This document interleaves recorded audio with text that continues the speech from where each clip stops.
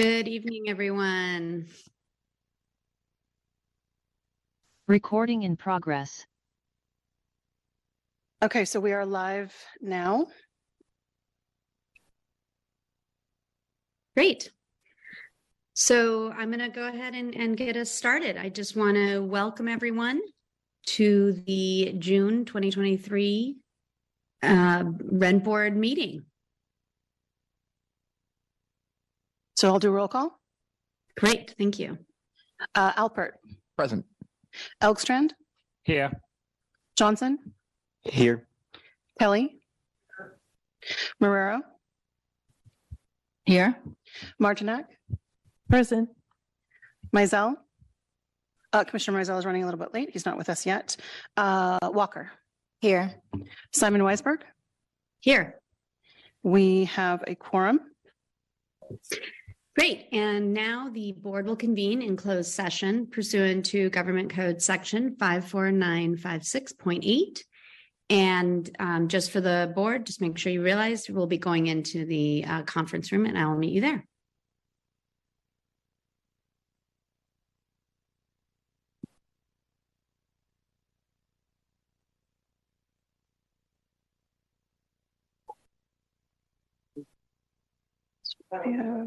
Mute.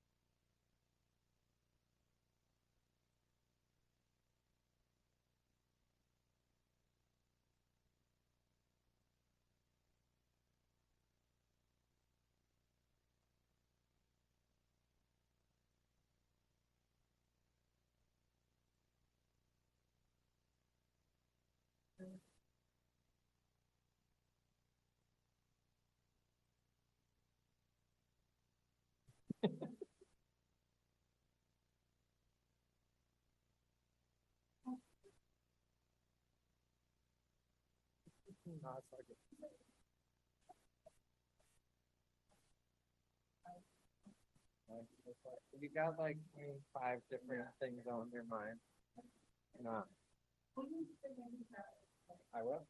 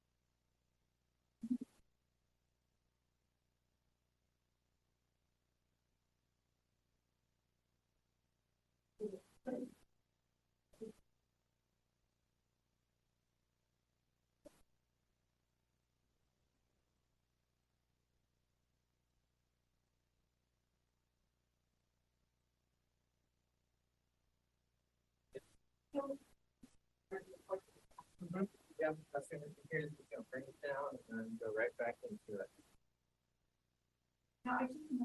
Yes. We did the land acknowledgement.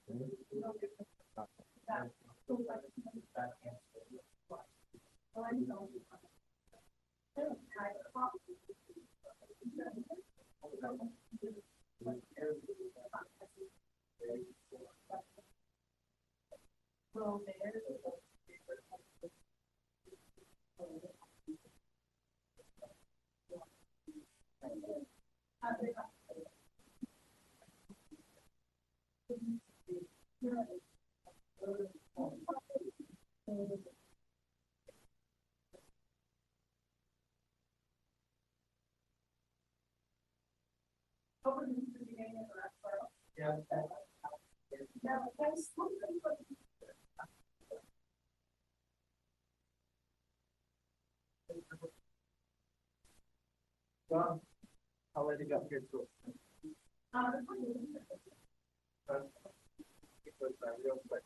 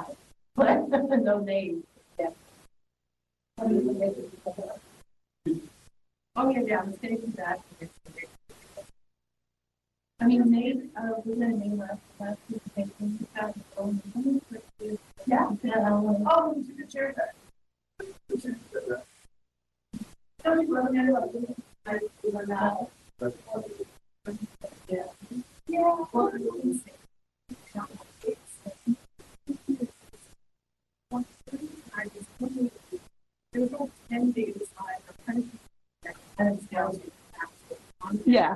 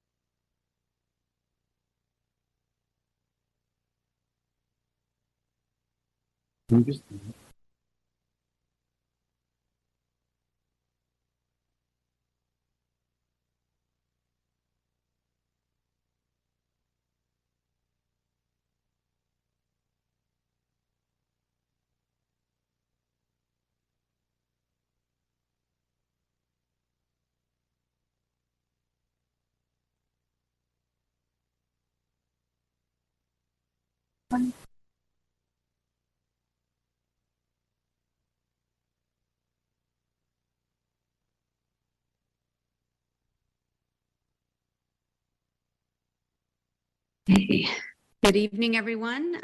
It looks like we've got, well, is everyone ready for us to continue with the agenda? I see Commissioner Johnson needs another minute. You can start. He says you can start. Great, thank you so much. All right. So we are moving to, well, this is when I move to, all right, here we go. We're at the land acknowledgement statement. Right. Yes. Can we do the land acknowledgement, please? Sure.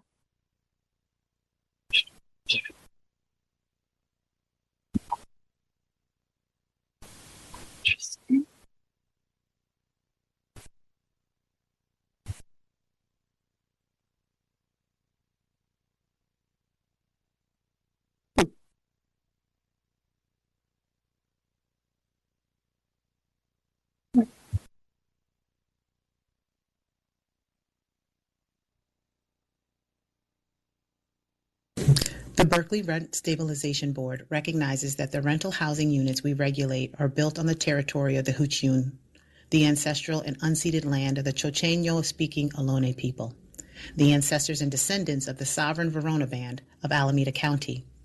This land was and continues to be of great importance to all of the Ohlone tribes and descendants of the Verona Band. As we begin our meeting tonight, we acknowledge and honor the original inhabitants of Berkeley, the documented 5,000-year history of a vibrant community at the West Berkeley Shell Mound, and the Ohlone people who continue to reside in the East Bay. We recognize that Berkeley's landlords and tenants have and continue to benefit from the use and occupation of this unceded stolen land since the City of Berkeley's incorporation in 1878, and since the Rent Stabilization Board's creation in 1980. As stewards of the laws regulating rental housing, it is not only vital that we recognize the history of this land, but also recognize that the Ohlone people are present members of Berkeley and other East Bay communities today. Thank you. I want to just pause and go back to the information we need to provide as we just came out of closed session. The board met in closed session to discuss lease negotiations for new office space located at 2000 Center Street. The board has authorized the executive director to execute a lease agreement for space in the building, and the terms of that agreement will be further defined when we reach action item 8J. We will vote to adopt resolution 2321. And at this juncture, we are now going to move to the agenda. This is where folks can make suggestions on any changes we make to the present agenda. If anybody wants to speak, if they can just essentially raise their hand because I can see, I can see everybody. Vice Chair Alpert. Yeah, I was going to suggest that we move action items 8. Let's see. C, Okay.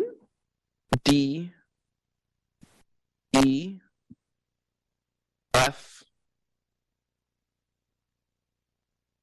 G, and K to consent. Okay. Okay. Anybody have any other suggestions or questions? Objections? The only other thing I wanted to do was to pull from consent Ashby Avenue and 1419 Milvia.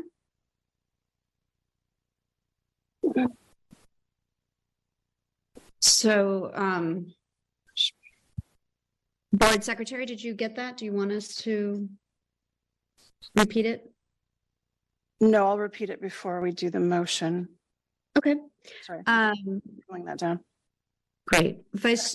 Does anybody else, if you want to raise one's hand, if anybody else wanted to make any of the changes? I'm not seeing any hands raised. Chair, we yeah. discussed one of the staff presentations, I think, also. Oh, thank you. Yeah. Yes, we're gonna move the, we had a special presentation regarding my understanding is that around the process of registration, and we're going to go ahead and move that to next month's agenda. That's item 9B, I believe. Yes. And It's Chair, under information. for the waivers, you mentioned 1232 Ashby, and what was the second one? Was it Milvia that you wanted to pull? Yes, 1419 Milvia. Thank you. All right, Vice Chair Alpert, did you want to make that motion? Yeah, so moved. Would anyone like to second? Commissioner Kelly had already seconded it. Oh, thank you. I'm sorry, I didn't hear. All right, if we can, do we need to take a roll call vote because I am We do. remote? All votes to be roll call, and I'll just because there were so many details, I'll just restate the motion. So we're moving action items 8C, 8D, 8E, 8F, 8G, and 8K to consent. We are pulling ministerial waivers for 1232 Ashby and 1419 Milvia from consent to action, and we're moving information item 9B, the registration presentation, to next month. Is that correct? Okay. Alpert. Aye. Elkstrand. Yes. Johnson. Yes. Kelly. Yes. Marrero. Yes. Martinek. Yes. Mizell. Yes. Walker. Yes. Simon Weisberg. Yes. Motion carries unanimously. Great. Thank you, everyone. We're now going to move to public comment. The first public comment is for non-agendized items. And if you can go ahead and let us know if you're seeing anybody in the queue. So far, there are no hands raised. Okay, so we will now go to non-agendized or agendized items. If anyone wants to make public comment. Are there any, is anyone in the audience at all? Yes, there are 4 attendees in the audience. One person has raised their hand, and this person had also submitted a public comment to me via email, which I was going to read aloud, but since she is here, I'm going to ask her if she would like to do that herself. Perfect. Carrie, would you like to read your public comment yourself, or would you like me to read it? Sure, I can go ahead and read it. That's fine. Okay, just give me 1 second to do the timer.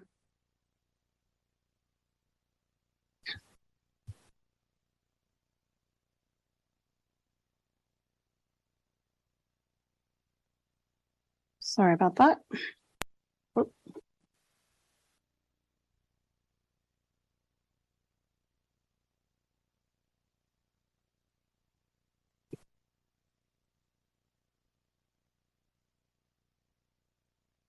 There it is. Okay, Carrie, go ahead when you're ready.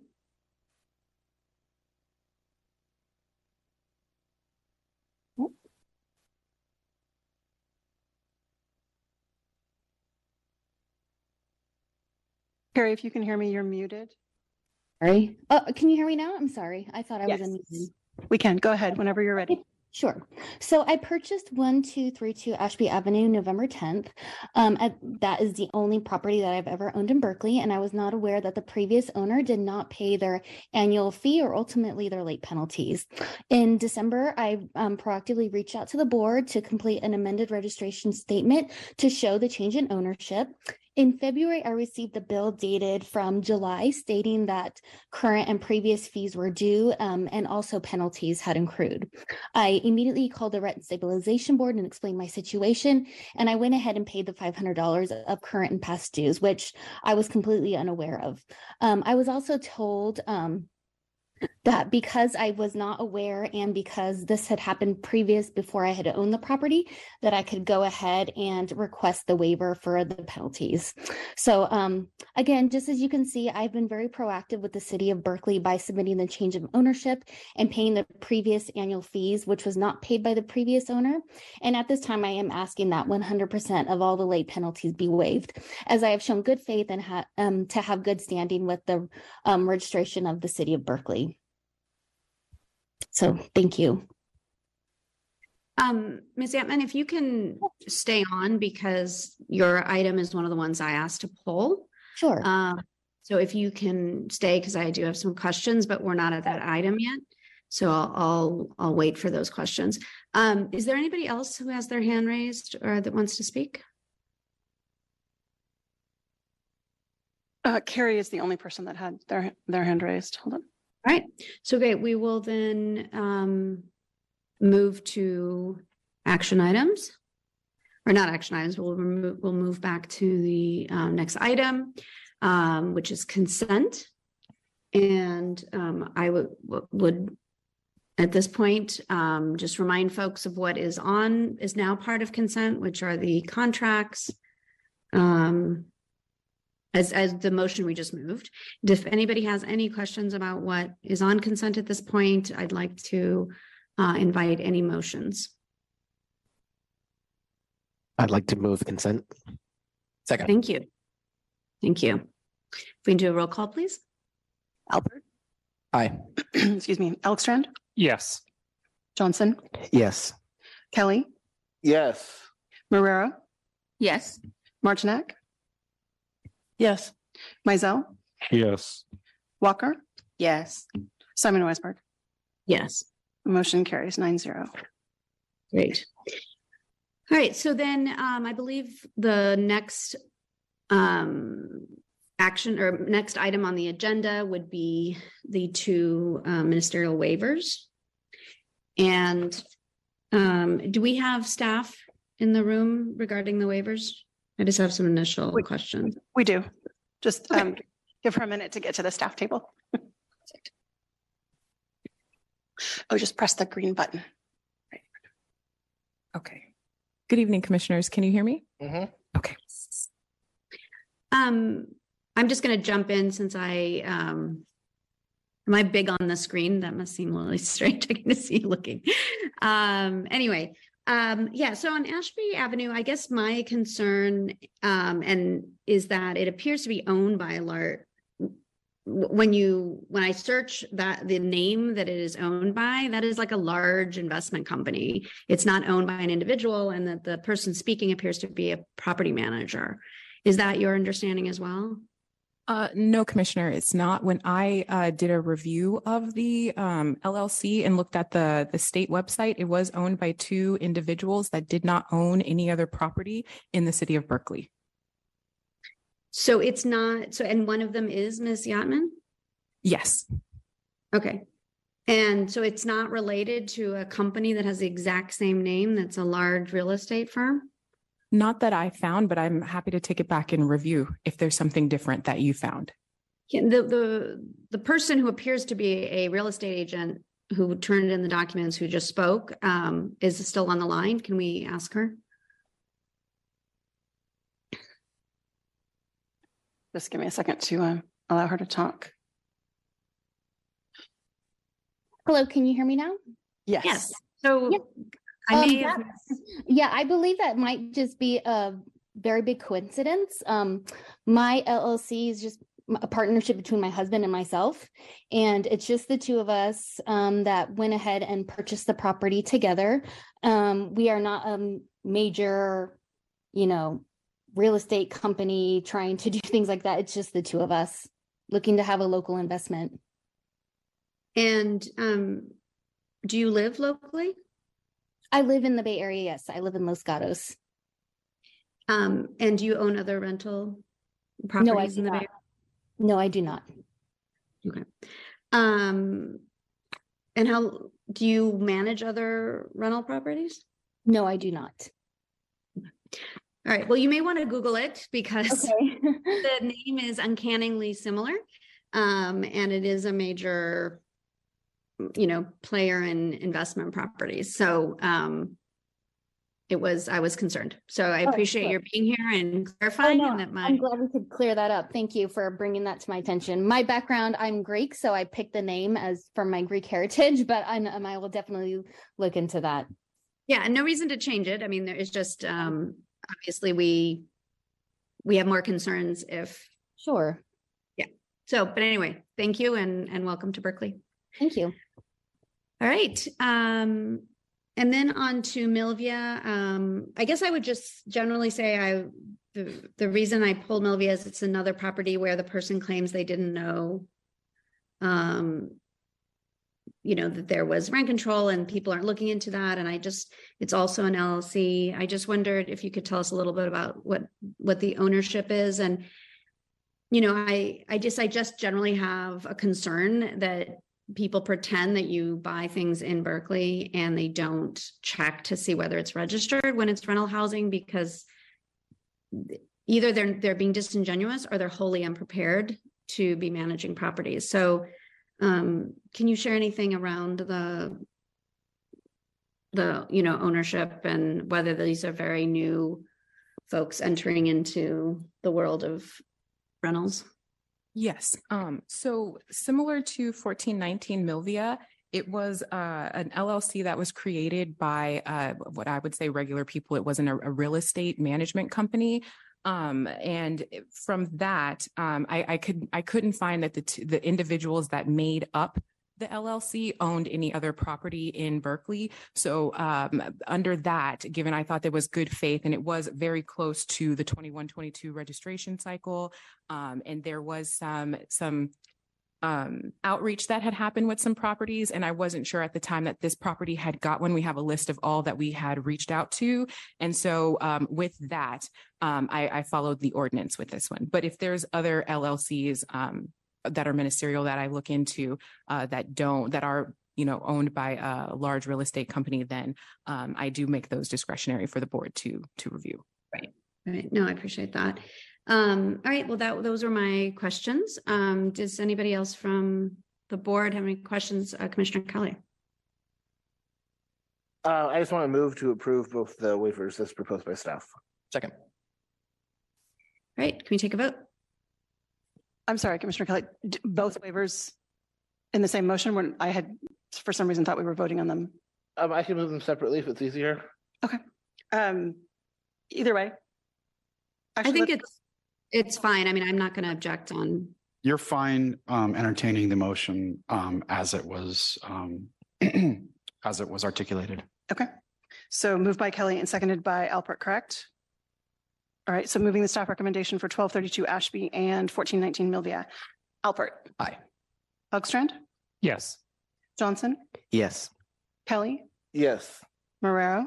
Yes. Martinek. Yes. Mizell. Yes. Walker. Yes. Simon Weisberg. Yes. Motion carries unanimously. Great. I just wanted to, so we're now moving on to action items, or we still are in action items, and the next is the chair update.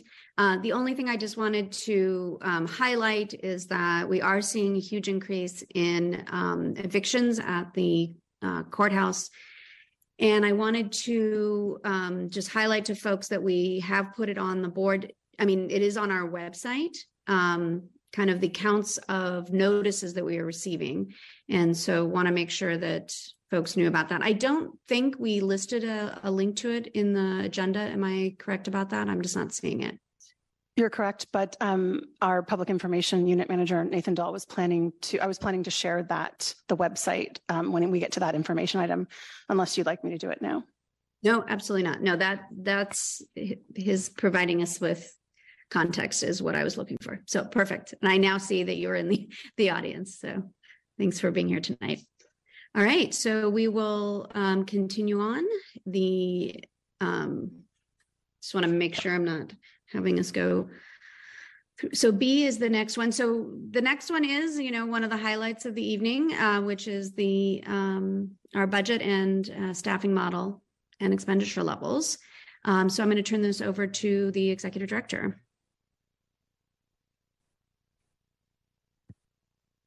Good evening, commissioners. I am not going to waste much time with this and just turn it right over to Leaf Bursell, who has the presentation for the budget. So Leaf, take it away. Is the green light on? Okay, let me turn that up.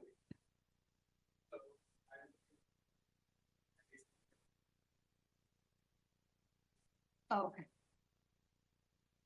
Oh, there it goes. Okay, good evening, commissioners.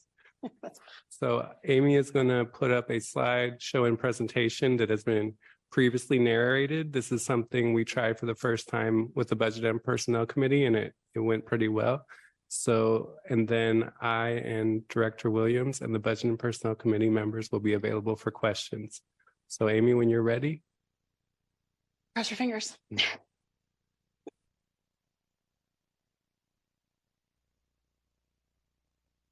Good evening, commissioners and members of the community in attendance tonight. For this presentation, I'm going to go over the basics of the Rent Board's budget before presenting staff and the Budget and Personnel Committee's fiscal year 2024 budget recommendation to the board. When reviewing the status of the board's budget, answers to the 5 following questions provide the foundation for making next fiscal year's budget recommendation. Question 1 is, how much money is the board starting with at the beginning of the fiscal year, after all accounts are settled and all checks have cleared? Question 2 is, how much revenue is projected during the next fiscal year? How much money will the board receive from registration fees and for other services? Question 3 is, what cost increases are anticipated? Here we are talking about cost increases needed to continue providing existing and agreed upon services that the agency regularly provides. Question 4, what new expenditures are required and or needed? These are another way our costs increase, and it's also where the board's budgetary decisions usually have the most impact. Question 5, what is the board's target reserve level for the end of next fiscal year? Or how much money, ideally, should the board have left over for the following fiscal year? This is another area where the board has a decision to make. The reserve target determines if the board can spend some of the money it has in its reserve, or if it has to use some of next fiscal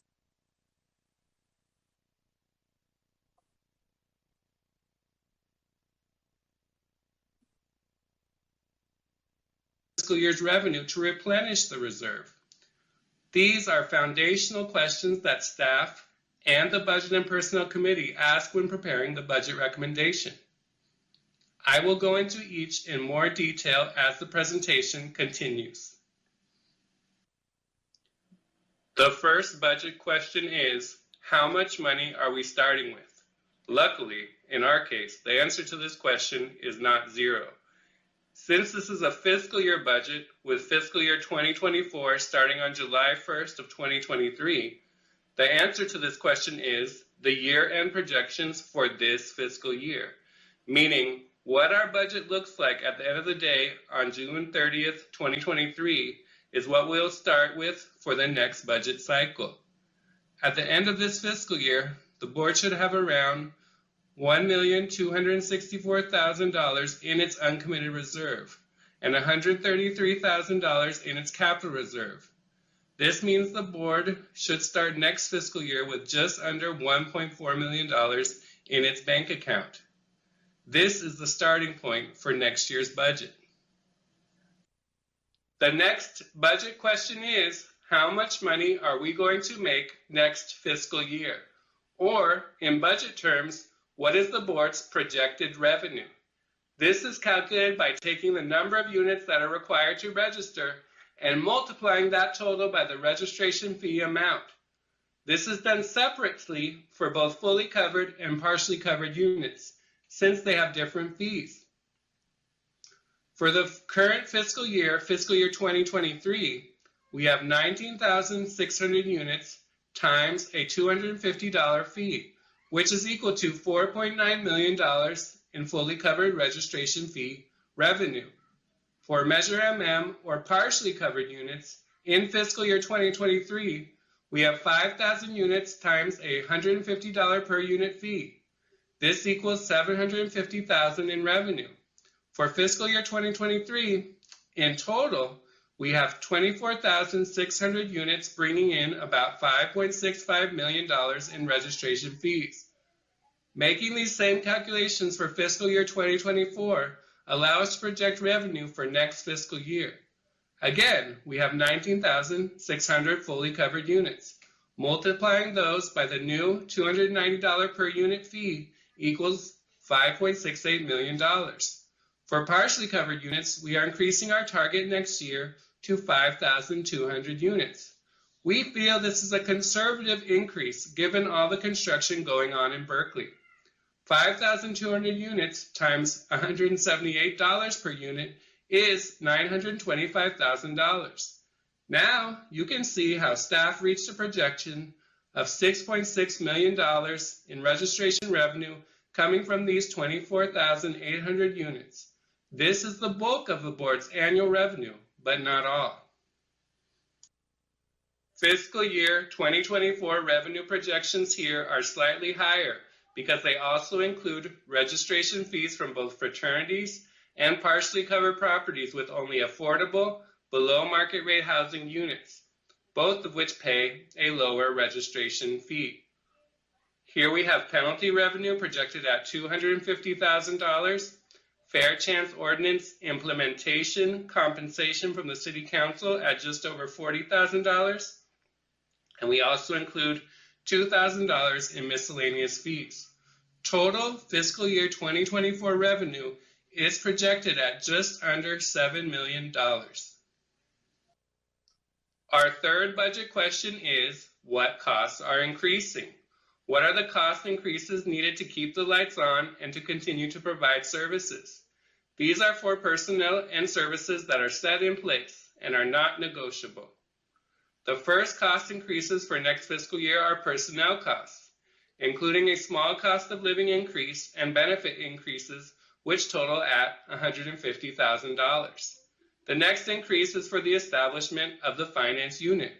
While the positions for this unit were added to the staffing model this fiscal year, next fiscal year will be the first full year the board pays for the salary and benefits for these positions, and that's going to cost around $565,000 next year. The next cost increase is for building rent and the Berkeley School Board meeting room. This $20,000 increase is due to a small rent increase from our current office space and the payment for a full year of board meetings in the school board meeting room, which costs the agency $1,200 per meeting. The next increase is for the board stipend, which has a CPI increase that goes into effect in January and will increase costs by about $10,000. Finally, we have added $5,000 for possible small increases to our ongoing vendor contracts, which typically ask for cost of living increases every few years. In total, there are about $750,000 in increases the board must absorb next fiscal year. After establishing cost increases for existing expenses, the next budget question is, what new expenditures are needed or required? The biggest new expense plan for next fiscal year is for the office relocation. Known upfront costs include moving expenses, first month's rent, and a security deposit of up to 3 months' rent. Staff have included these costs in the budget proposal at about $200,000, with the biggest expense being for the security deposit. There are also several other potential costs related to the office relocation. These include costs for the architectural services required to plan office space tenant improvements, tenant improvement construction costs, the cost for installation of IT infrastructure, and potentially additional rent for our current office space in the scenario that tenant improvement delays require us to spend more time at our current location, past our February 2024 lease expiration date. Since these costs are unknown at the moment, funding for them is proposed to be placed in the board's unallocated account. These costs are high in estimates, and staff is hopeful that actual costs will come in lower. For example, we are advised to budget for a security deposit equal to 3 months' rent, but we are going to try to negotiate a security deposit that is only equal to 1 month's rent. Just that change in itself could result in over $80,000 in savings. This slide goes over other new or proposed increases to expenditures for fiscal year 2024. $433,000 is the maximum expenditure estimated for the office relocation. Again, both the Budget and Personnel Committee and staff are hopeful the actual costs will come in lower. The next item is the digitization of property files. The property files are kept in a heavy-duty filing system that is secured to a concrete foundation. Moving this filing system to a new location would cost the agency about $20,000. Digitizing these records will save that expense and increase ease of access for both the public, staff, and commissioners. The third increased expenditure is $60,000 for staff and board trainings. The fourth is $40,000 towards increasing digital education. The fifth is to increase the travel budget to ensure there is funding available so staff and the board can attend conferences or trainings. The budget recommendation does not include any changes to the staffing model. Currently, the board staffing model has 27 full-time equivalent employees. 3 positions are currently vacant. There is a vacant office specialist in the registration unit. Currently, we are in the hiring process for that position. The board approved the creation of a new assistant management analyst for the finance unit at its last meeting. Staff anticipate this position will be hired early in the first quarter of fiscal year 2024. Finally, the policy director position still needs to go through the review and approval process with the City of Berkeley's Personnel Board. To summarize, the Budget and Personnel Committee's budget recommendation on the expenditure or spending side. Proposed fiscal year 2024 recurring expenditures are at $7,026,110. Recurring expenditures are those that will continue in future years, such as for staff, the board, or ongoing contracts. $120,350 of expenditures would come from the board's capital reserve, half for the second and final development payment to 3DI, and half for the file digitization project. Again, the $433,000 proposed expenditure for the office relocation. The total spending level for all activities is $7,506,460, and that is the spending authority staff and the Budget and Personnel Committee recommend the board authorize for fiscal year 2024. The final budget question is, what reserve level will the board target for fiscal year 2024? This determines whether the board can use some of its reserve balance, ideally for one-time expenditures, or if it has to dedicate some of its revenue to increasing the reserve. Recently, the board has set a reserve target of under 8% in order to avoid increasing the registration fee. Due to both increased revenue from partially covered units and salary savings, the board's reserve has never gone below the 16% target that the Budget and Personnel Committee recommended to the board in March. For fiscal year 2024, staff and the Budget and Personnel Committee recommend that the board target a 12% reserve. This will allow the board to use some of its reserve to absorb one-time costs related to the office relocation. Again, we are hoping these costs will come in lower than the max allocation, and the reserve may not end up going to 12%, but both staff and the committee recommend that this extra money be made available if necessary. This next slide shows a snapshot of the board's budget. This differs from the budget spreadsheet in the board packet because it focuses on what money was received during this registration year. The highlighted number is the $775,000 of fiscal year 2023 registration revenue that the board received in fiscal year 2022. The green text shows where the board's reserve balance is projected to end the year at over $1.2 million and how the recommended budget and 12% reserve target could reduce the board's reserve to as low as $843,000. In summary, the Budget and Personnel Committee's fiscal year 2024 budget recommendation includes projected revenue of just under $7 million, recurring expenditures of just over $7 million, spending of $120,000 from the board's capital reserve, utilizing up to $420,000 from the board's uncommitted reserve, a total board spending authority of just over $7.5 million for fiscal year 2024.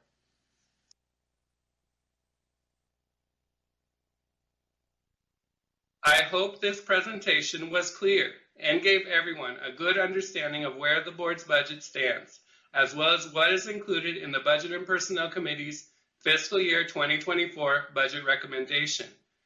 Executive Director Williams, myself, and the members of the Budget and Personnel Committee are available if the board has any questions. Thank you.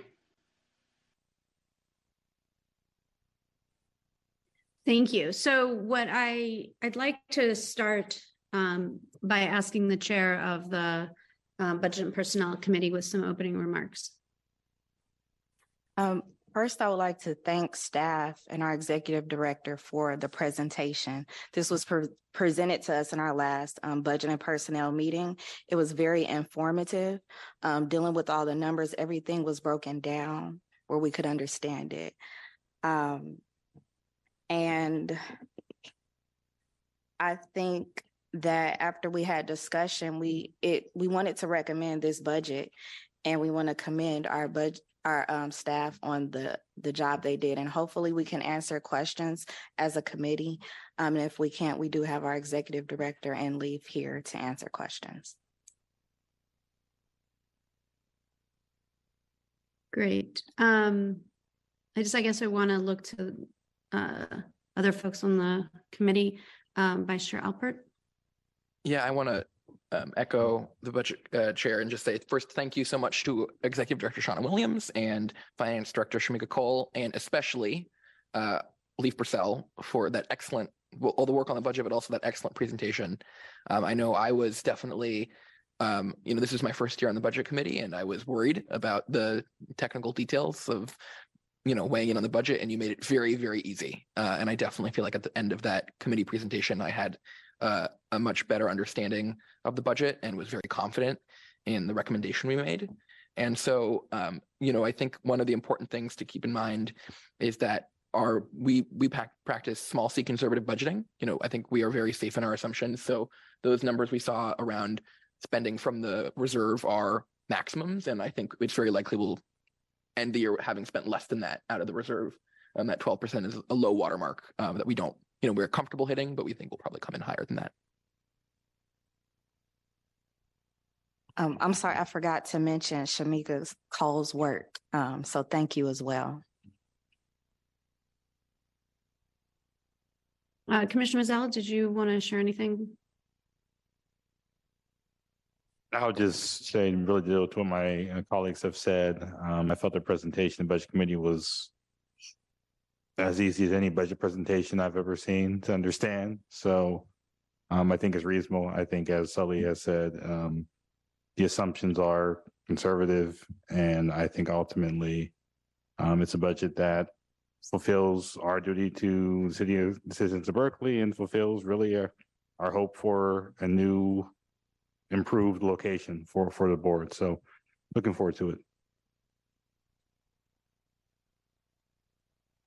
Great. Any other comments or questions from others on the board?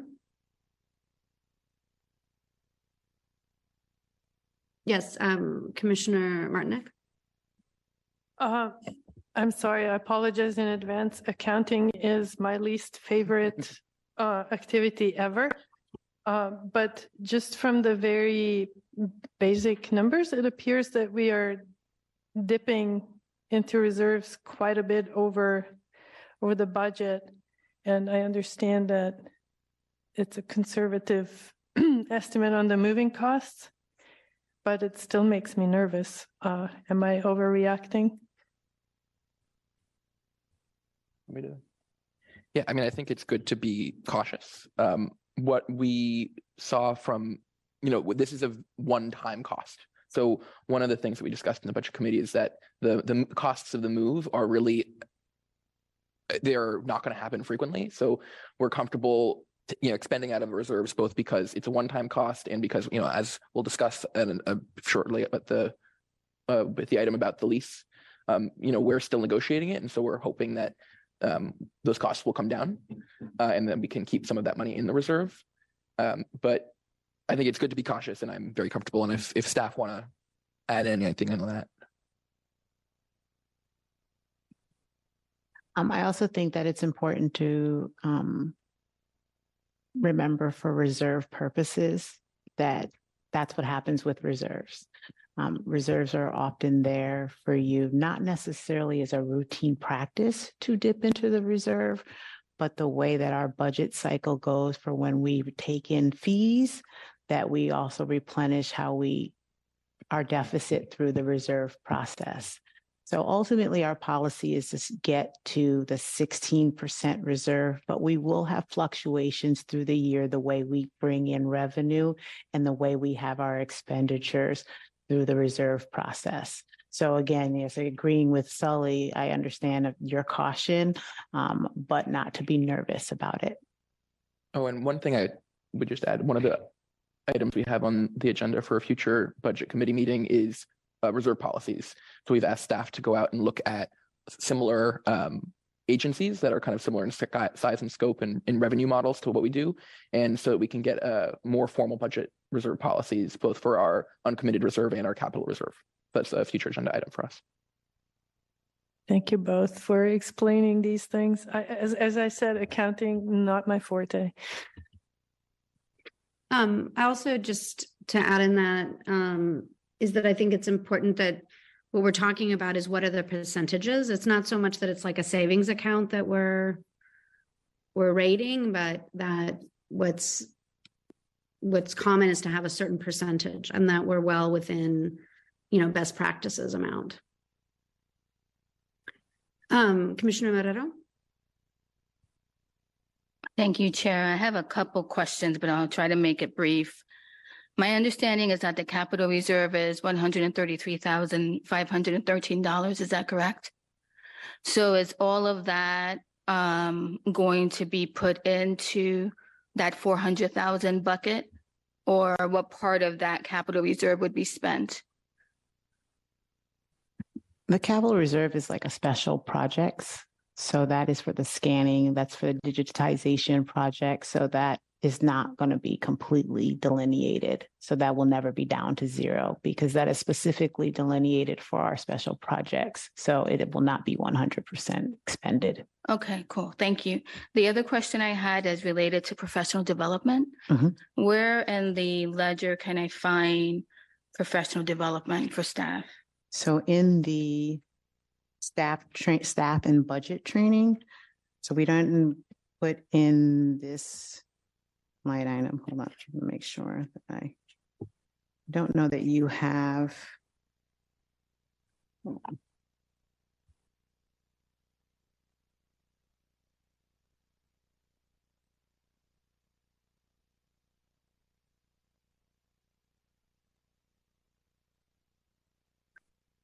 Registration fees and training.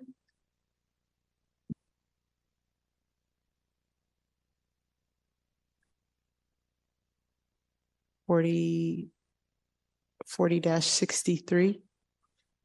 Okay. So that's for next year. You have the same allocation, right? Of 12,000. Is that the correct line? My eyes, hold on. Okay. 13,000. Yes, the proposed 13,000. Okay, so your proposed is 13 and your projected is 12. I'm asking this question because I know that a focus area was to do work with the staff around culture building. And in the past, I believe you guys have done that. So just thinking about your FTE expansion to 27 and your allocation, do you feel that that allocation is enough for the amount of growth you guys are going to go through? There's more dedicated. Leaf, am I missing? can I There's jump in more, here? there's more of a budget for training Yeah. dedicated to this. This is not inclusive of our full training budget. So that line item that Director Williams was referring to, that has been had a standard allocation of 10,000 for professional development that's been ongoing for the past 5+ years. In the special projects line item and highlighted in the budget presentation was an additional $50,000, which goes to the cultural retreat type training and other trainings that have been mentioned. So total, there's the 10,000, which is regular recurring expenditure, plus an extra $50,000 from the special projects, which is down at the bottom of the spreadsheet, which totals $277,000. Thank you. And so that's 50,000 in there as well. Okay, I'm looking at, I actually don't know what page this is, but it's Fund 440. It's your resource codes and the descriptions, and I didn't see that. Yeah, so that's not highlighted. So it is the training 4063. There's 10,000 there. And if you go down to the bottom under the expenditure subtotal, you'll see capital reserve. So that's actually, it's coming in that capital reserve special projects line item. Oh, I see. Okay, that's why I didn't see it. Thank you. So then your travel of 10,000, do you feel your travel is accommodating to your professional development needs on the 27 FTE? For sure, based off of Okay. trend, yes. Okay. And that's an increase of 10,000. That's not a total. What's the total? I'd have to add it up. Okay, thank you. So, but that would be spread across if you're looking at the line items. The transportation line item, which is 4,000, the meals and lodging, which is 7,000. So I guess it's actually, and there's one more, registration. So the other 3,000 in the 4063 is for registration for trainings. So it's 3 + 7 + 4, so 14,000. Okay. So my last question is about you are definitely dipping into your reserve. And I actually think as someone who's done capital improvements, you're being very modest. Just saying. Mm-hmm. So I think that it does look like a big dip down, but I want to encourage you to even think wider, because we have the unknowns in the facility, and some of those unknowns could actually be quite expensive, depending on when they have been, when there was an intervention. Mm-hmm. So it's just something I'm letting you know about, because I built many buildings in my career and I thought they would come in at a couple million and they became double digits. So just friendly reminder. Thank you. Thank you for that. And I would like for all the other commissioners to note that I have built many buildings in my life, working for the Housing Commission for 15 years, and they always come over too. So I want you all to remember that Commissioner Marrero said that. Thank you very much. I appreciate that.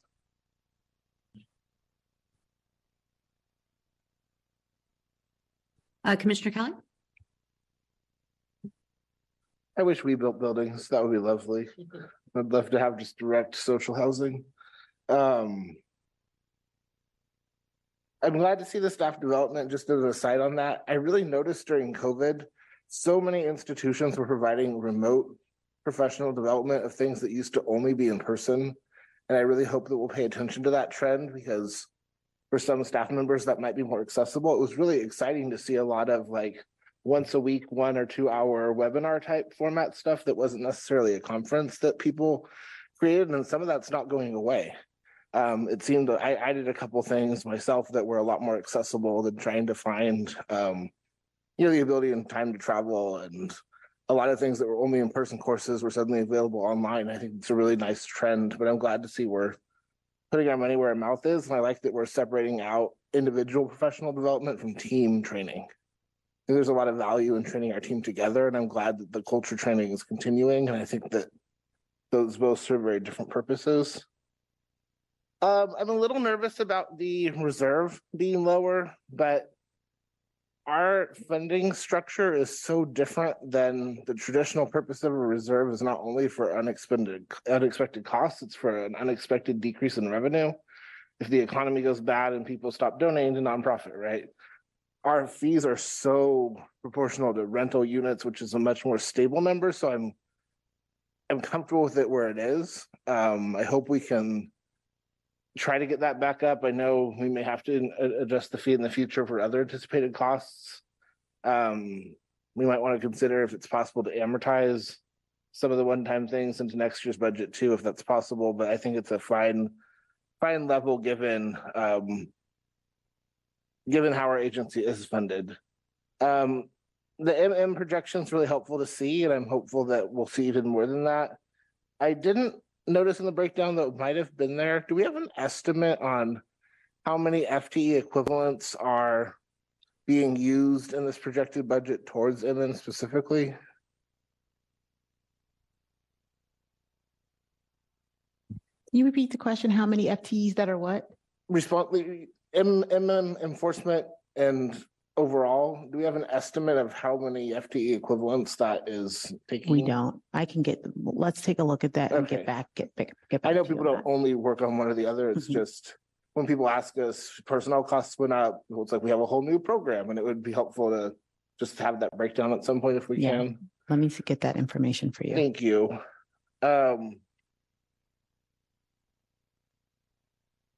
And then in terms of, you know what, that's not necessary. I think that will be covered later in a different item. Yeah, no, thank you. Great budget.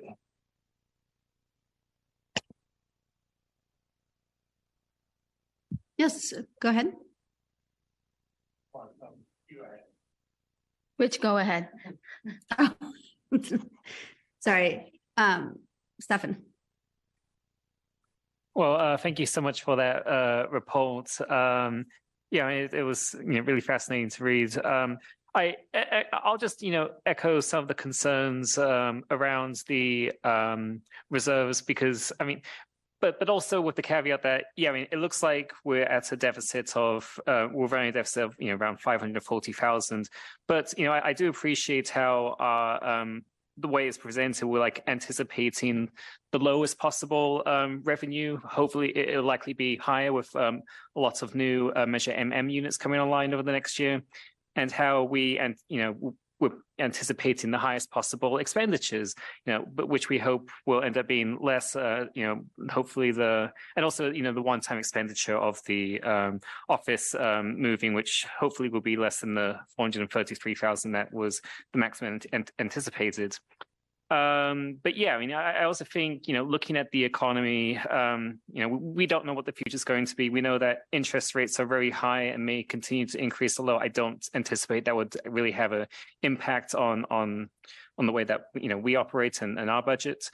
So overall, I'm pleased, and I also think that now that we've been establishing a new finance unit, I think going forward we'll be able to improve upon our fiscal responsibility and transparency. So great reports and good work. Thanks.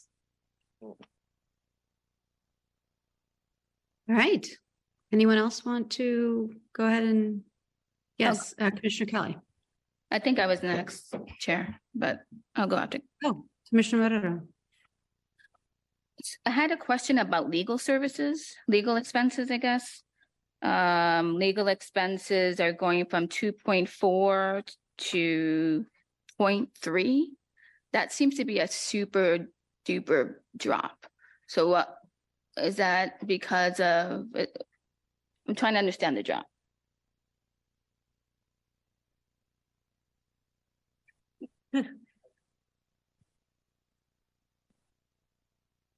Yeah. So we have some contracts with our outside counsel firms that we've had for a couple of years that are coming to a close. The board has traditionally used that as more of a fluid account and as needed. So that haven't necessarily stocked it full at the beginning, because we don't really know what the year will bring as far as any sort of litigation or any other sort of outside counsel support that we might need. So for the last year, you started at 0.3 as well? Where you see 2.4 on your graph for 22-23? Did you start at 0.3 as well? And then you went up to that percentage? Go ahead. So if you refer back to the spreadsheet, you can look at the legal services and how this happens in real time. So for fiscal year 2022, the adopted was 20,000, and then actual was 41, and then for 2023, 85. Actual so far, 3/4 was 50, but 160 is projected. So basically cases came up in the middle of the year. So we had to increase that amount. And there's some years where we don't have to. So it just depends on, as Matt said, the legal landscape. So when you need to increase it, where are you getting that funding from? If it's not already projected. I mean, that would depend on a year by year basis, but if there's something that comes in under, so this year, if, moving expenses or the security deposit isn't as high as we budget for, there'd be extra money in that budget code or an unallocated that could be moved towards legal expenses. So it just depends on what happens throughout the year where there's extra money. If there was no extra money, then the executive director would have to come back to the board to ask for an increase to the spending authority. Okay. One of the things I just want to add for context is that, over the last few years, one of our legal counsel had to cover as executive director. And so that was a reason that we needed to we didn't have an executive director salary we were paying, but we did have to hire outside counsel to provide, to kind of replace that. And then we have had folks on parental leave, and positions open. So I think that in the end, it's been the same, but because it's such a skill, it's not just anybody in the organization can help cover it. It's something where you have to bring in outside counsel to address.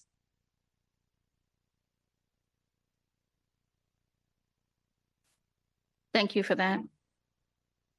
Commissioner Kelly, I think you were up, and then was there anybody else who wanted? Just so everybody knows, I'm essentially going by if you're raising your hand physically. I can see everybody on the dais. So, Commissioner Kelly, you want to jump in? Yeah, my question may not be budget related, and if not, it can be answered later. But you mentioned that our new finance position is going through the process of being approved by the personnel board. And that's the policy director. Right, the policy director, sorry. All of our new positions go before the city of Berkeley? They do not. Specific about this position? There's no classification for it. Thank you. It's a classification needs to be created for it. Correct. That makes perfect sense. Thank you so much.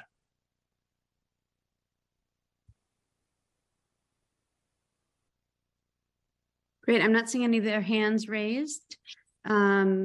Any more questions? Are we ready for motions? Oh, Commissioner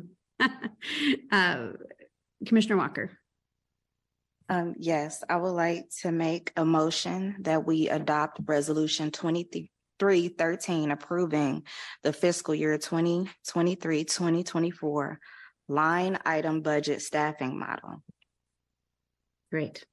Thank you. Can I get a second? I will second. Great. Thank you, Commissioner Alpert, or Vice Chair. Ready for roll call? Yes, please. Alpert. Aye. Elkstrand. Yes. Johnson. Yes. Kelly. Yes. Marrero. Yes. Martinak. Yes. Mizell. Yes. Walker. Yes. Simon Weisberg. Yes. Motion carries unanimously. Great. Well, thank you, staff. Obviously, this is one of the biggest parts of our the work we all do. So we will now continue on. The next item, I'm just skipping through the ones that we moved already. E, F, G. I think we would be at H. So now we are going to Resolution 2319. And then we will be moving to 2320, which are similar. And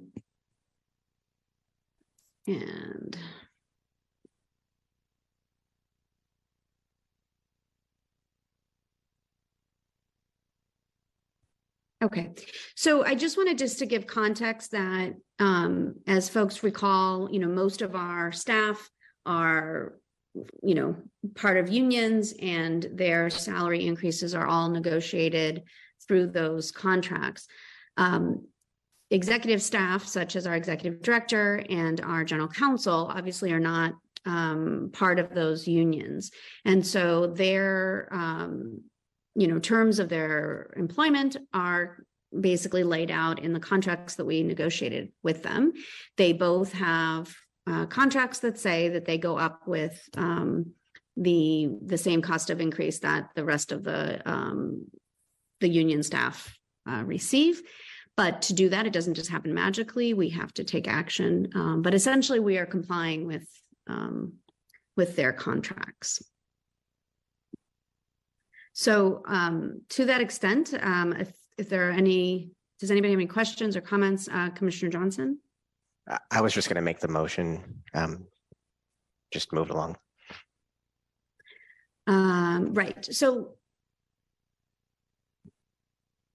all right. So just to one of these things that we have to be very specific. So you're making the motion, and Commissioner Vice Chair Alpert, you're seconding it? I have a question. Sorry, Commissioner Kelly, did you have a question? Or I do. The chair, when you were speaking and introducing the item, you said that our executive staff gets an increase because they're not unionized, which makes perfect sense. But you said it's the same amount as our union staff has negotiated. So is that it's the same? It's the same CPI increase. It's the same percentage. Not the same item. It says it's a 1% increase. Is our union CPI this year also only 1%? Yeah, it's higher. So it's not the same. No, the increases are in conformance with unemployed, or rather unrepresented No, I understand why we're unit Z1 and Z9. And those are consistent with what other city employees are getting this year. That's the COLA is 1%, which is consistent across the board with what other city employees are getting. So it's not the same as our unionized employees are getting. It's the same as other unrepresented employees in the city of Berkeley are getting. Correct. I just want to be clear that we're not only giving our SEIU staff a 1% COLA when it's supposed to be much higher than that. Well, much. So, well, 3 times that. So, okay, thank you. Thank you for clarifying that. I do apologize for my misunderstanding. All right. Well, very important clarification. So, is there someone seconding the motion?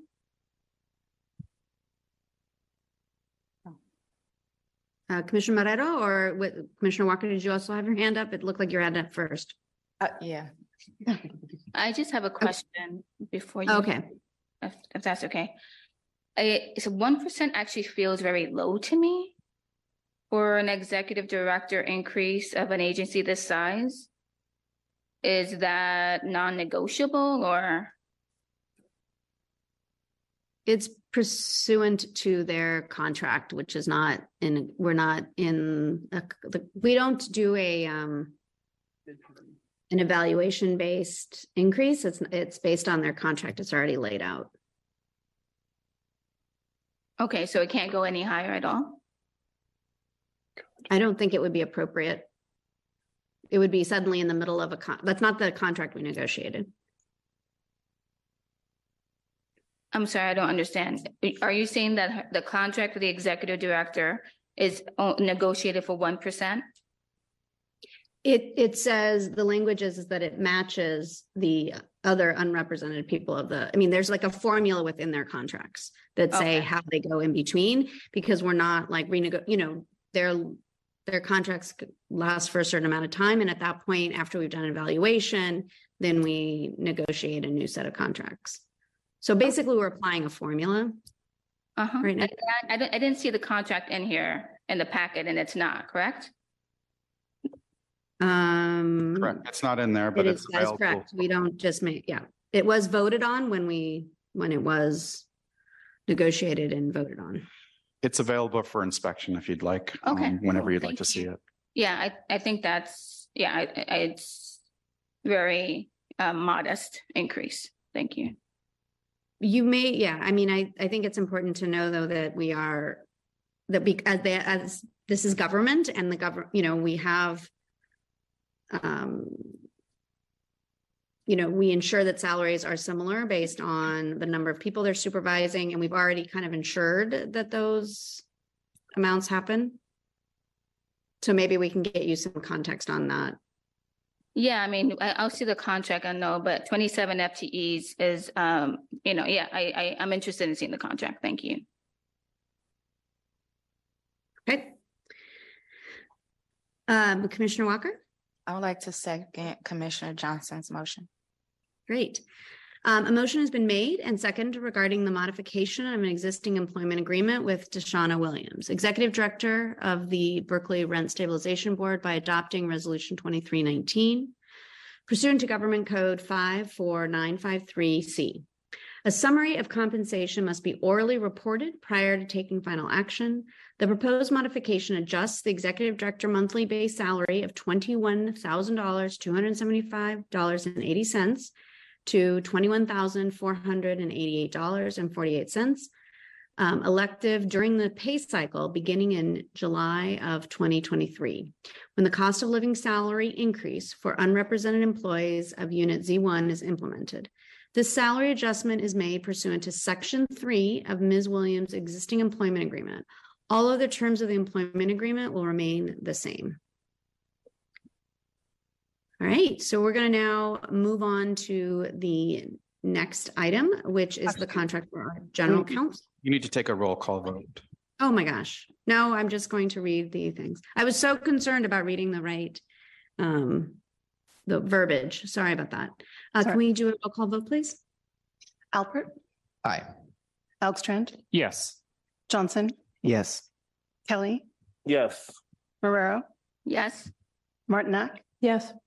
Mizell, Yes. Walker, Yes. Simon Weisberg. Yes. Motion carries unanimously. Great, thank you. We are now moving on to item I, which is to adopt the resolution 2320, adjusting General Counsel Matt Brown's salary according to the terms of his existing employment agreement. All right, so essentially same situation. I take questions or motions. Commissioner Johnson. I'd like to move the item. Thank you. Seconds. Can I get a second? Seconds. Thank you. Any other questions or comments before we move the item and take a roll call?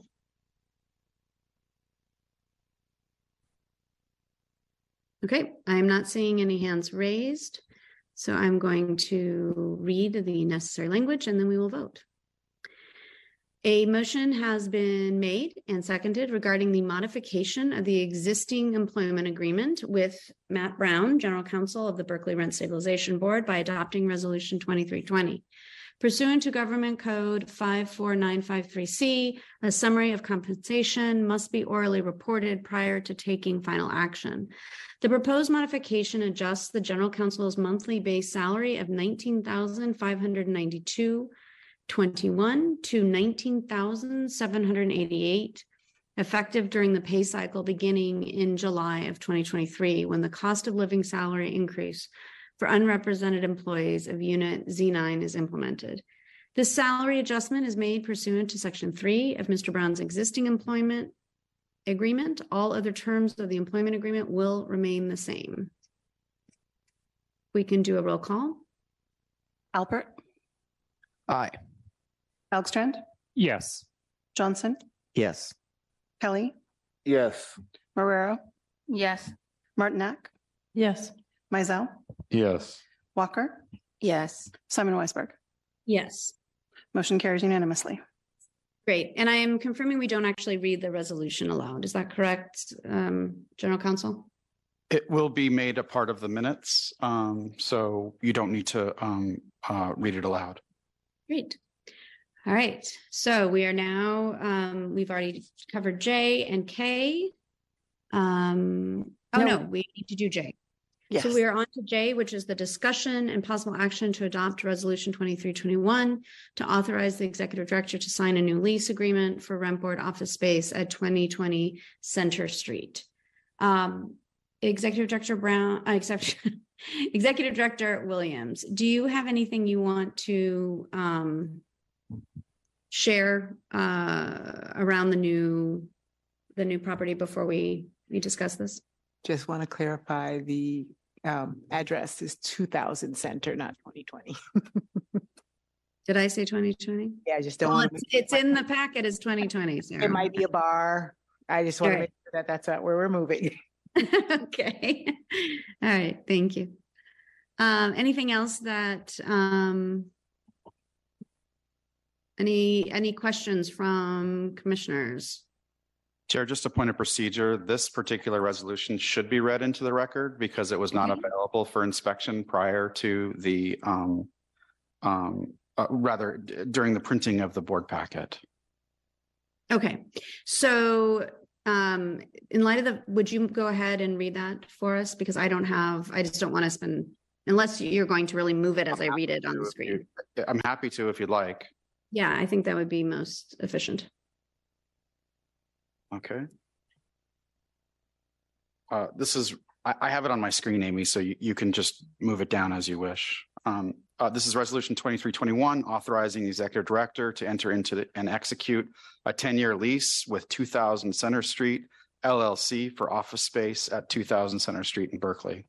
Be it resolved by the Rent Stabilization Board of the City of Berkeley as follows.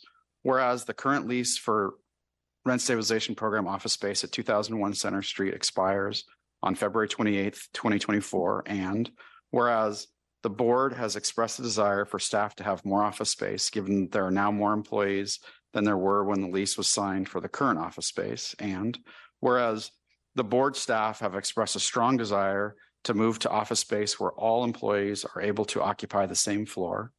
And whereas the board has the opportunity to rent a single floor of office space at 2000 Center Street with a significant increase in square footage directly across the street from the current office.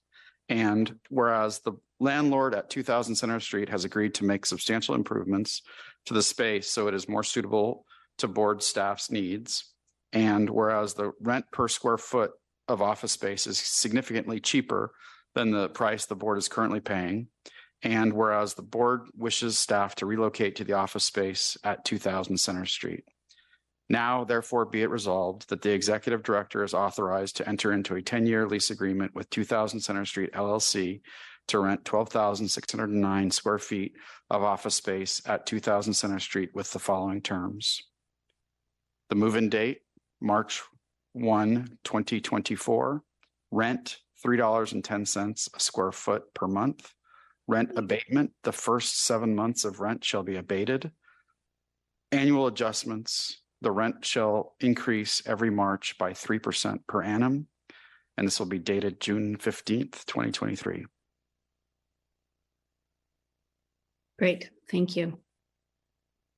All right, I believe we have not moved the item yet. Correct. Would anyone like to make a motion? Commissioner Marrero? Motion, thank you. Thank you. A second? Commissioner Martinac? Great. Can we go ahead and have roll call? Unless there's any questions anyone has before we vote. I'm not seeing any hands raised, so if we can go ahead and do that. So this is to adopt resolution 2321 as read aloud into the record. Alpert. Aye. Elkstrand. Yes. Johnson. Yes. Kelly. Yes. Marrero. Yes. Martinac. Yes. Mizell. Yes. Walker. Yes. Simon Weisberg. Yes. Motion carries unanimously. Great. All right, we are moving along. And we are now on to information, announcements, and articles. And just to, we're now on to eviction moratorium outreach update. If we could have our public information unit manager.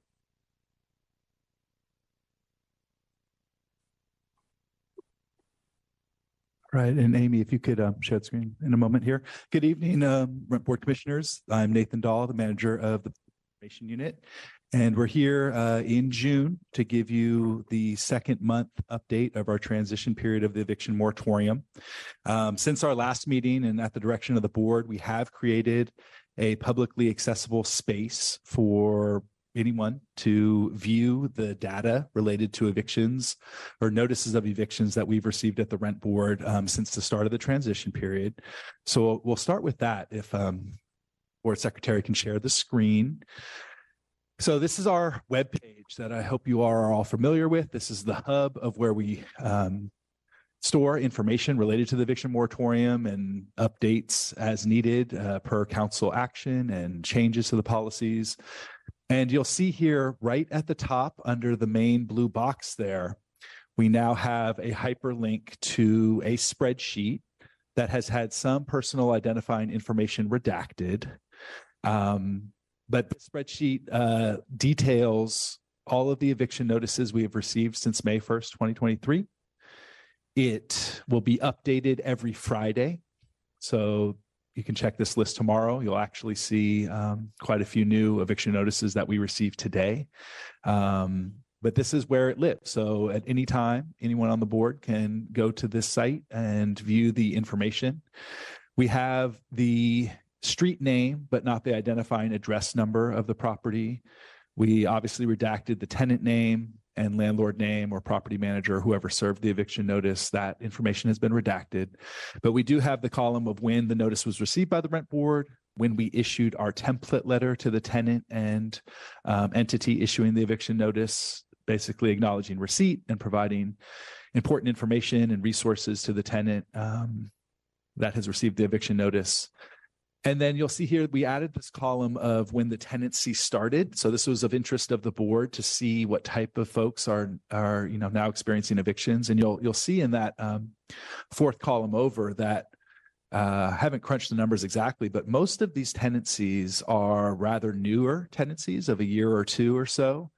There's only a handful of longer term tenancies. And this is, obviously a trend we'll continue to follow throughout the eviction moratorium transition period. And then certainly September 1st, it's an interesting data point, but we did add that for informational purposes.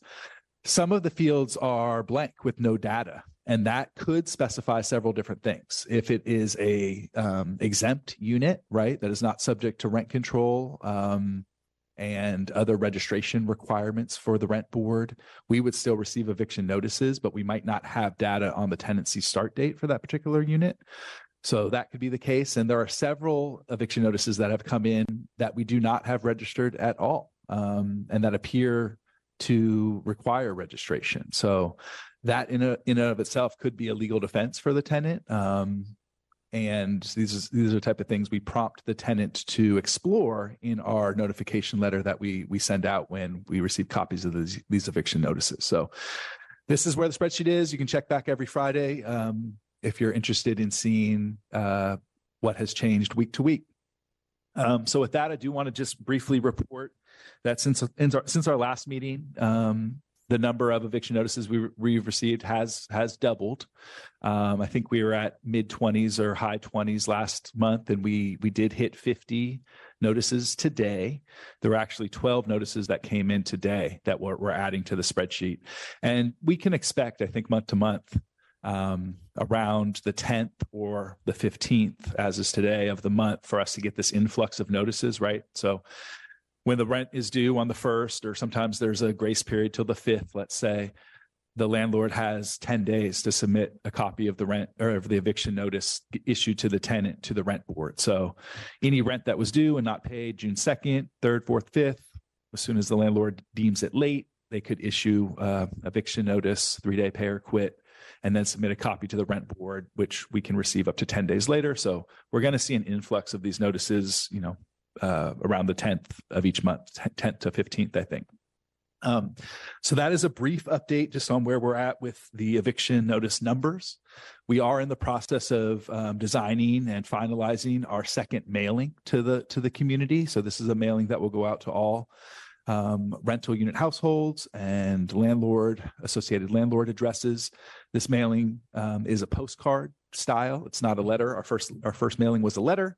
This will be a postcard that will be a bit more punchy and really focus in on what some of the main themes or information points that folks should know, which is primarily that there are rent relief funds available. If folks owe money, they should explore obtaining rent relief. And again, redirecting folks back to our website for specifics on what type of evictions are allowed and the processes related to evictions, and again, resources that might be available to help people maintain their housing. So with that, I'm happy to answer any questions or take any feedback you all might have. So yeah. Great, thank you. Any questions? Yes, Commissioner Marcel. Yeah, thank you for the update. Just wanted to ask if the new mailer would include, I guess it might be the first reading just passed. We might have to wait for the second reading. But I know City Council passed the changes, and I think the 4x4 for their work to the COVID. I guess the COVID moratorium ordinance, and I think those changes were pretty, at least fairly significant in terms of their impacts on tenants who are potentially being evicted during the transition period. So yeah, just if there'd be any information that would be included of those, those important changes. So not in this next mailing, because the council still has to do a second reading of that ordinance, which will probably be after we finalize production. And then the ordinance, becomes effective 30 days after the second reading. So the timing is a little tricky in that if and when the council does pass the second reading, those changes will become effective, about a month after the second postcard mailing will go out. I think in our third mailing, which we are, we'll then prepare for, mid-August, early to mid-August, we could include information about those changes. But generally our strategy has been to redirect folks who may be facing an eviction or be within that realm back to the website, which is much easier for us to update when things do become effective. And that's generally our approach, is to try to redirect folks to the website for the most up-to-date information. But we'll certainly consider if we should highlight that change if and when the council does finalize that action. So yeah, they did have the first reading on Tuesday night, which essentially changes two things about the eviction moratorium. It would change the expiration date, or the final date of when a tenant can submit their declaration or documentation of COVID-related impact and inability to pay rent. The current ordinance requires that to be submitted by the expiration of the 3-day notice, which is a very fast timeline. The revised language would allow that documentation to be served or given to the landlord up to 5 days before the unlawful detainer lawsuit in court, which is a much longer period of time. I think the language says 45 days or 5 days before the eviction lawsuit. And then the second part of the changes would change the obligation, and please, Council Brown, reword this if I don't get it correct, but essentially the ordinance currently requires all rent due during the transition period, May, June, July, and August, to be paid in full to the landlord by September 1st, or the tenant is vulnerable to an eviction and can be evicted for those monies owed during the transition period.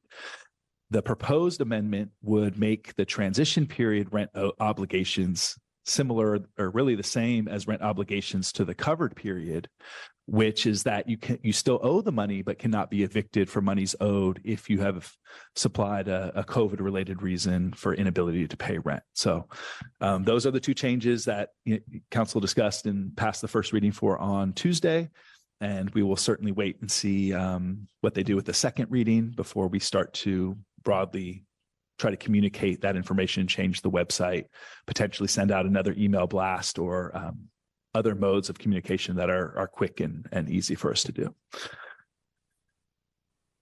Thank you. Thank you so much for that response. I just want to say really briefly, and I think that timeline gives us, there's an issue in terms of not being able to do the second, but the third mailer, I think, answers my question. And also, I just think the timeline makes very clear that, we as the board and our staff, I think, have plenty of time to, update and make sure people are abreast on this change. I know there are some concerns at council about, making this change and whether landlords would have time to know about it.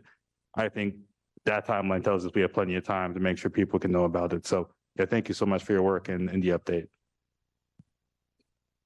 I just want to clarify that it's 5 days before trial. And frankly, I think I'm again concerned, and I think it's problematic. And I think it's actually kind of embarrassing that our, city attorney came up with a date that is ever changing for those people who've done eviction defense, which he has. So I'm very confused.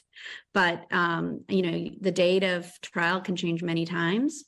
So it's, I'm not sure why, and I had shared with the mayor, that didn't make any sense, but the city attorney Brandaro insisted. So I don't even know what to say, but I think it's, I guess it's better than the initial 5 days that people were being, or the 3 days that they were being given. But I feel like this is kind of why the rent program needs to expand to have more, powers over these different kinds of issues, because this is really, really frustrating to have. I know for practitioners, this is just kind of a silly, it's, I don't know how to say it. Like, I've had cases that the trial date has changed 10 times, to tie it to a discovery, which has to be done by 5 days, it seems silly. But I do appreciate that they've changed it to, that made some other clarifications, which were important. Any other questions or comments on the numbers? Yep. Stefan, you want to go? Yeah, just to provide a little bit more context on the timeline. So council is scheduled to vote on the second reading at its June 27th meeting, which means assuming that it passes, that means that the ordinance will go into effect around July 27th. So I suppose my question would be, do we expect the third mailer to come out around that time, maybe early August?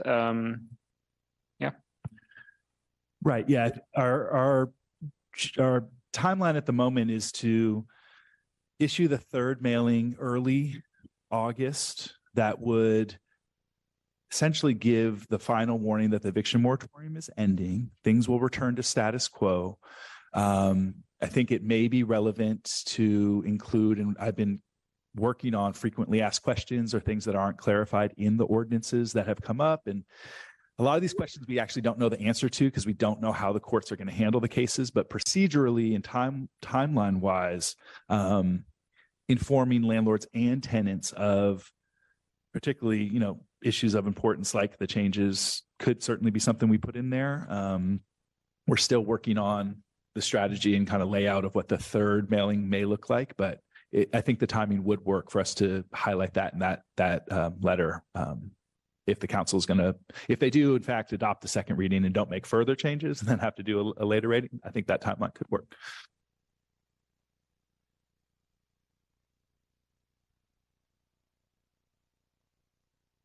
Any other questions or comments? Obviously, it's really troubling to have so many evictions. Just I guess fingers crossed that our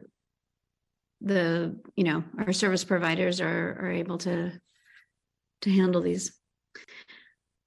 I know that there was one that seemed to be from one building. I just wondered if we had any updates on that.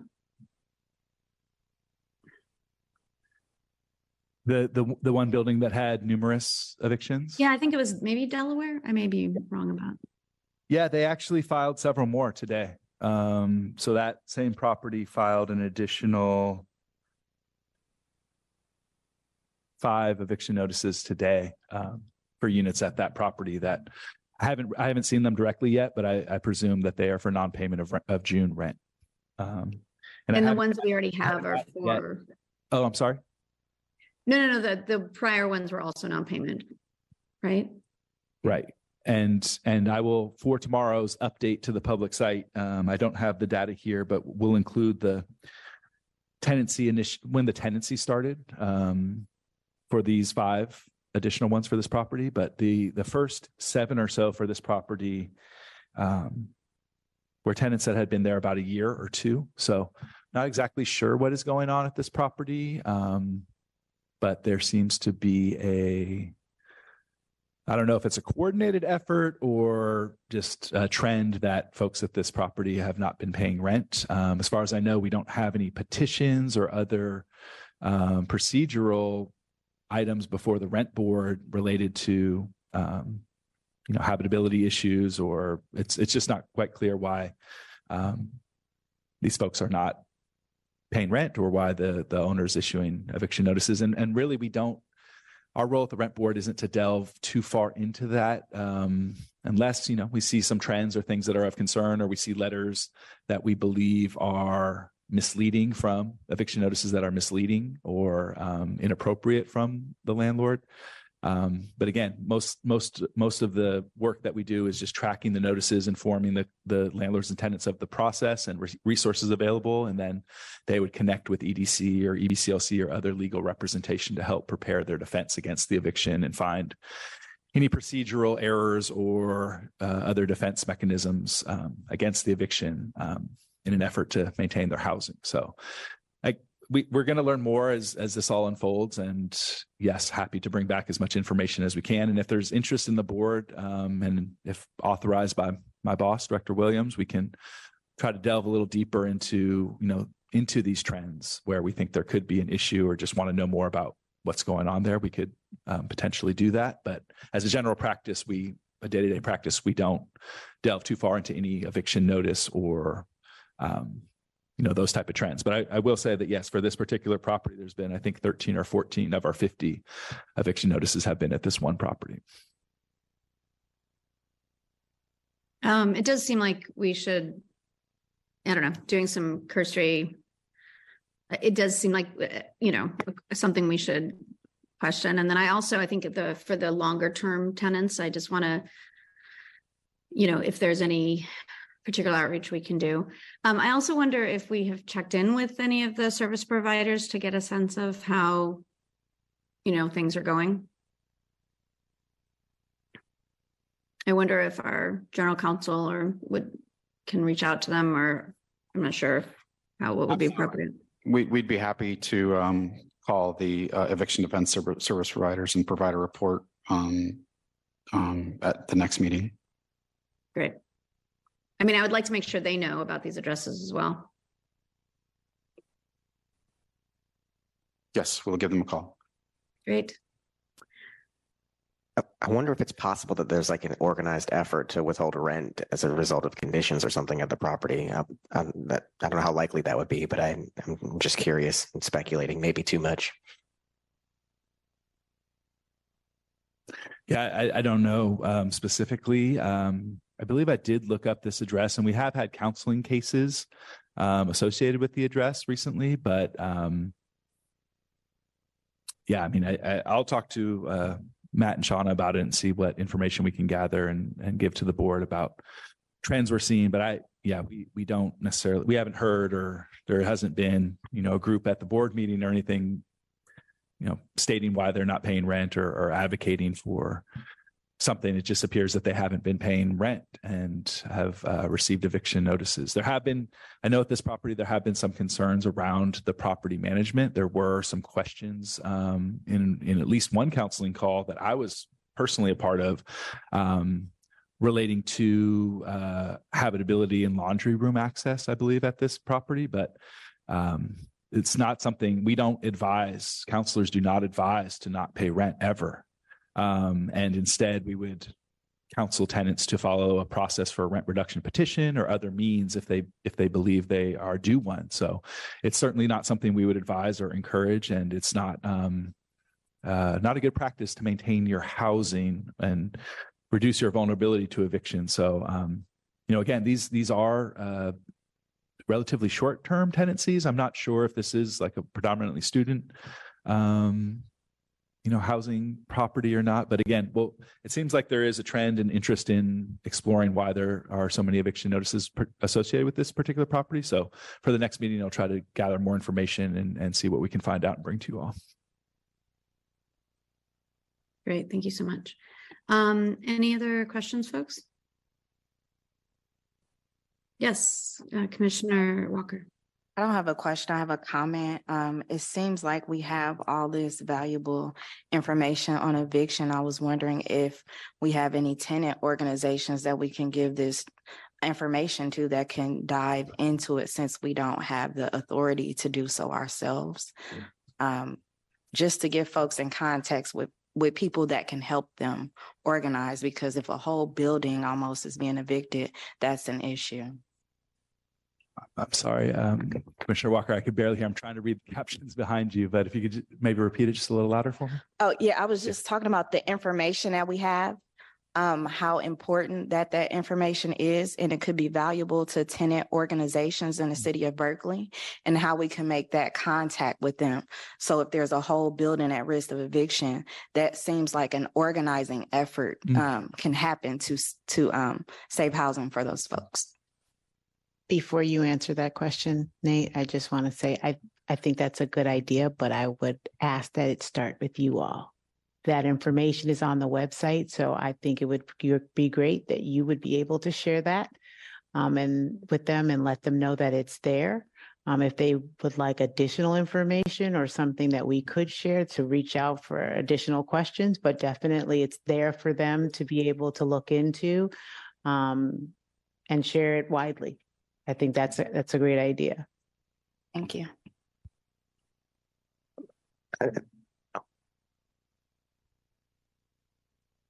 Commissioner Johnson.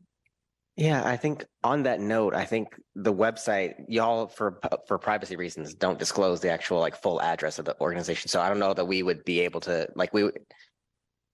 where I'm going to get at with the statement that I can't formulate right now is it possible legally for us to get information on the actual address and then reach out to them, or is that a violation of their privacy rights? Just to remind folks that they did receive a letter from the rent program, every single one of those tenants. So the privacy concerns that we have are associated with widely publicizing this information. It is, however, discoverable under the Public Records Act law. Okay. And so if someone were to ask to inspect the forms that we receive, we would we are obligated to allow for that inspection by the public. Okay, that's really helpful.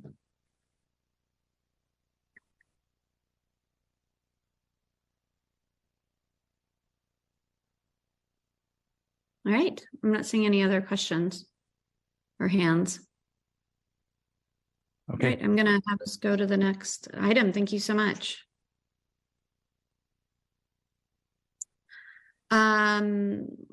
Okay, B we're gonna be hearing that next month. The next one is the Berkeley side. After decades of homelessness, he had finally secured an apartment in Berkeley. Now he's being evicted. That hopefully folks have a chance to read that. Going on to date to submit agenda topics for the July meeting is Monday, July 10th by 5 p.m. And now we're going to move on to the committee meetings. But I did want to just give another opportunity if there's anybody here online that wanted to make any comments about any of because that we're kind of at the end of the the action and information sections. But I don't see any hands being raised. Commissioner Johnson? Do we need to take a pause for the captioner? No, because we started later due to closed session, but thank you. Thank you for thinking of it though. Yeah. All right, we're going to go to the different, getting updates on our different committees. Budget and personnel is first. Commissioner Walker, do you want to add anything to just giving an update? We actually covered pretty much what we talked about in budget and personnel today, which was the RFPs, the action regarding the adoption of our budget and also the update on our relocation process. And our next meeting is scheduled for July 6th at 5:30 p.m. Great, thank you. So we will move on to the next committee, which is. That would be me, I Thank believe. you. So unfortunately, we were not able to meet this month, but we do plan on taking up the report on the foreclosures at our next meeting, which is July 11th, I believe. Great. Yes. I don't know if that means that we'll be able to provide that report in time for our regular meeting on July 20th, but we'll figure it out later on. Great, and we'll move on to Lyra. We had no agenda items for our meeting, so we opted not to meet, but we will be back on a regular meeting schedule. Great. Outreach? We mostly discussed the forthcoming report from the tenant survey, which we're very excited to be receiving. If you want more information about it, it is in our packet, and I encourage you to take a look. Though we gave some feedback to the team that we contracted to produce the report, and so the semi-final version of the report will be brought to our next outreach committee meeting, and then the final version will come to the next full board meeting. And so lots of great info in there. Look forward to getting that final version. Great. All right, what do we have left for the other committees? We have 4x4. 4x4, which is not met. Hoping to do that soon. I understand that the mayor is not available now for the date that's scheduled for, so we're trying to figure that out. And the 2x2, we do have a date, June 26th, which will be the first meeting, which is very exciting. And ad hoc committee on environmental sustainability. We were not able to meet. Unfortunately, our meeting has been postponed, I believe, June 28th. We're still going back and forth in emails, but June 28th, I believe, is the date. All right. Any updates or announcements?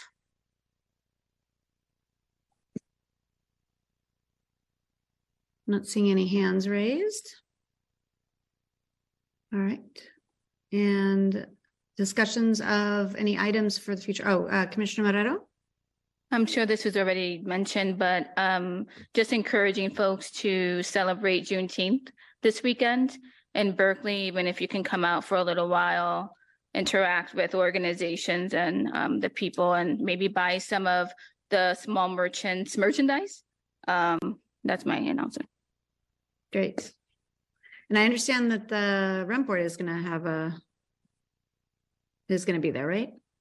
We do have a booth at this year's Juneteenth. I wish I had the more details in front of me, but I don't. I apologize for that. No problem. All right. Commissioner Johnson? I just wanted to, since I have the space that I'm able to occupy, I just want to point out that we really haven't abolished slavery in the United States, actually, and that there are still many folks who are forced to continue to do labor in our prison system. And while I think we should celebrate Juneteenth because we have the space and capacity to do so, we should remember those who aren't able to celebrate with us and try to work to address their struggles.